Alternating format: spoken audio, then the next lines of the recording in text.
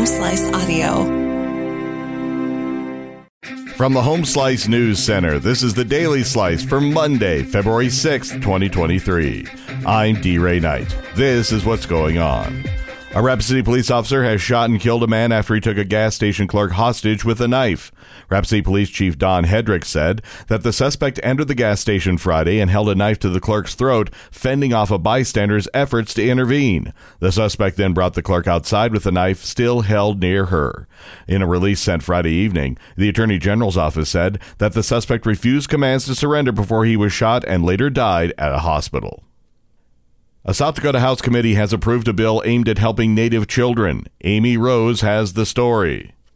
A South Dakota bill aimed at placing Native American children with other relatives when they are removed from their families in abuse and neglect proceedings has been approved in a House committee. The bill, sponsored by Democratic Representative Perry Poirier, passed the committee Friday on a 9-3 vote and goes next to the full House. The National Indian Child Welfare Association says Native American children make up 60% of youth placed into the foster system in the state, and nationally are in foster care at a rate 3 times higher than that of white children. The group attributes the disparities to systematic bias, historical trauma, and high poverty and jobless rates. A Senate committee has killed a bill that would tax one of the world's most in-demand minerals, lithium. The element is a key component in electric car batteries and energy storage. It's classified as a critical mineral by the United States government. There are thousands of acres of lithium mining claims in the Black Hills. Many claims have come in recent years. The state taxes the element similar to gravel and sand. There's currently one lithium mining operation in the Black Hills, and it's less than 5 acres. Opponents of the bill included the State Department of Revenue. They say the bill did not properly address how to tax the substance and determine its value. In national and international news, a majority of Democrats now think one term is plenty for President Joe Biden, despite his insistence that he plans to seek re-election in 2024. That's according to a new poll from the AP-NORC Center for Public Affairs Research. It shows just 37% of Democrats say they want Biden to seek a second term, down from 52% in the weeks before last year's midterm elections. While Biden has trumpeted his legislative victories and ability to govern, the poll suggests relatively few U.S. adults give him high marks on either. A deadly earthquake has hit Turkey and Syria. Amy Rose has the latest.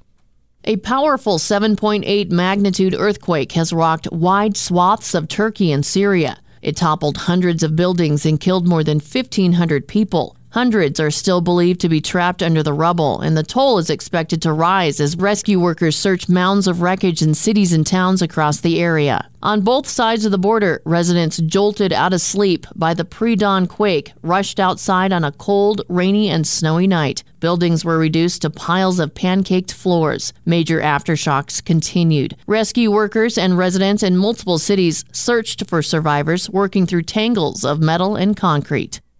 China has accused the United States of indiscriminate use of force in shooting down a suspected Chinese spy balloon, saying it seriously damaged both sides' efforts to stabilize Sino-U.S. relations.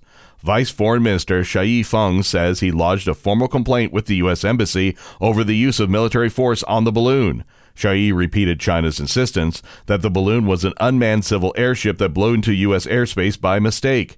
He called the U.S. response an overreaction that seriously violated the spirit of international law. The presence of the balloon above the U.S. dealt a severe blow to already strained U.S.-Chinese relations. Your weather forecast from the Home Slice Weather Center. Cloudy today and a few flurries are possible with a high of 42. Low tonight, 31. And that was your Daily Slice for Monday, February 6, 2023. The Daily Slice is a production of Home Slice Media Group, hosted by D. Ray Knight with Amy Rose. Executive producer Mark Houston. Engineered by Chris Jacquez. I'm D. Ray Knight. Have a great day.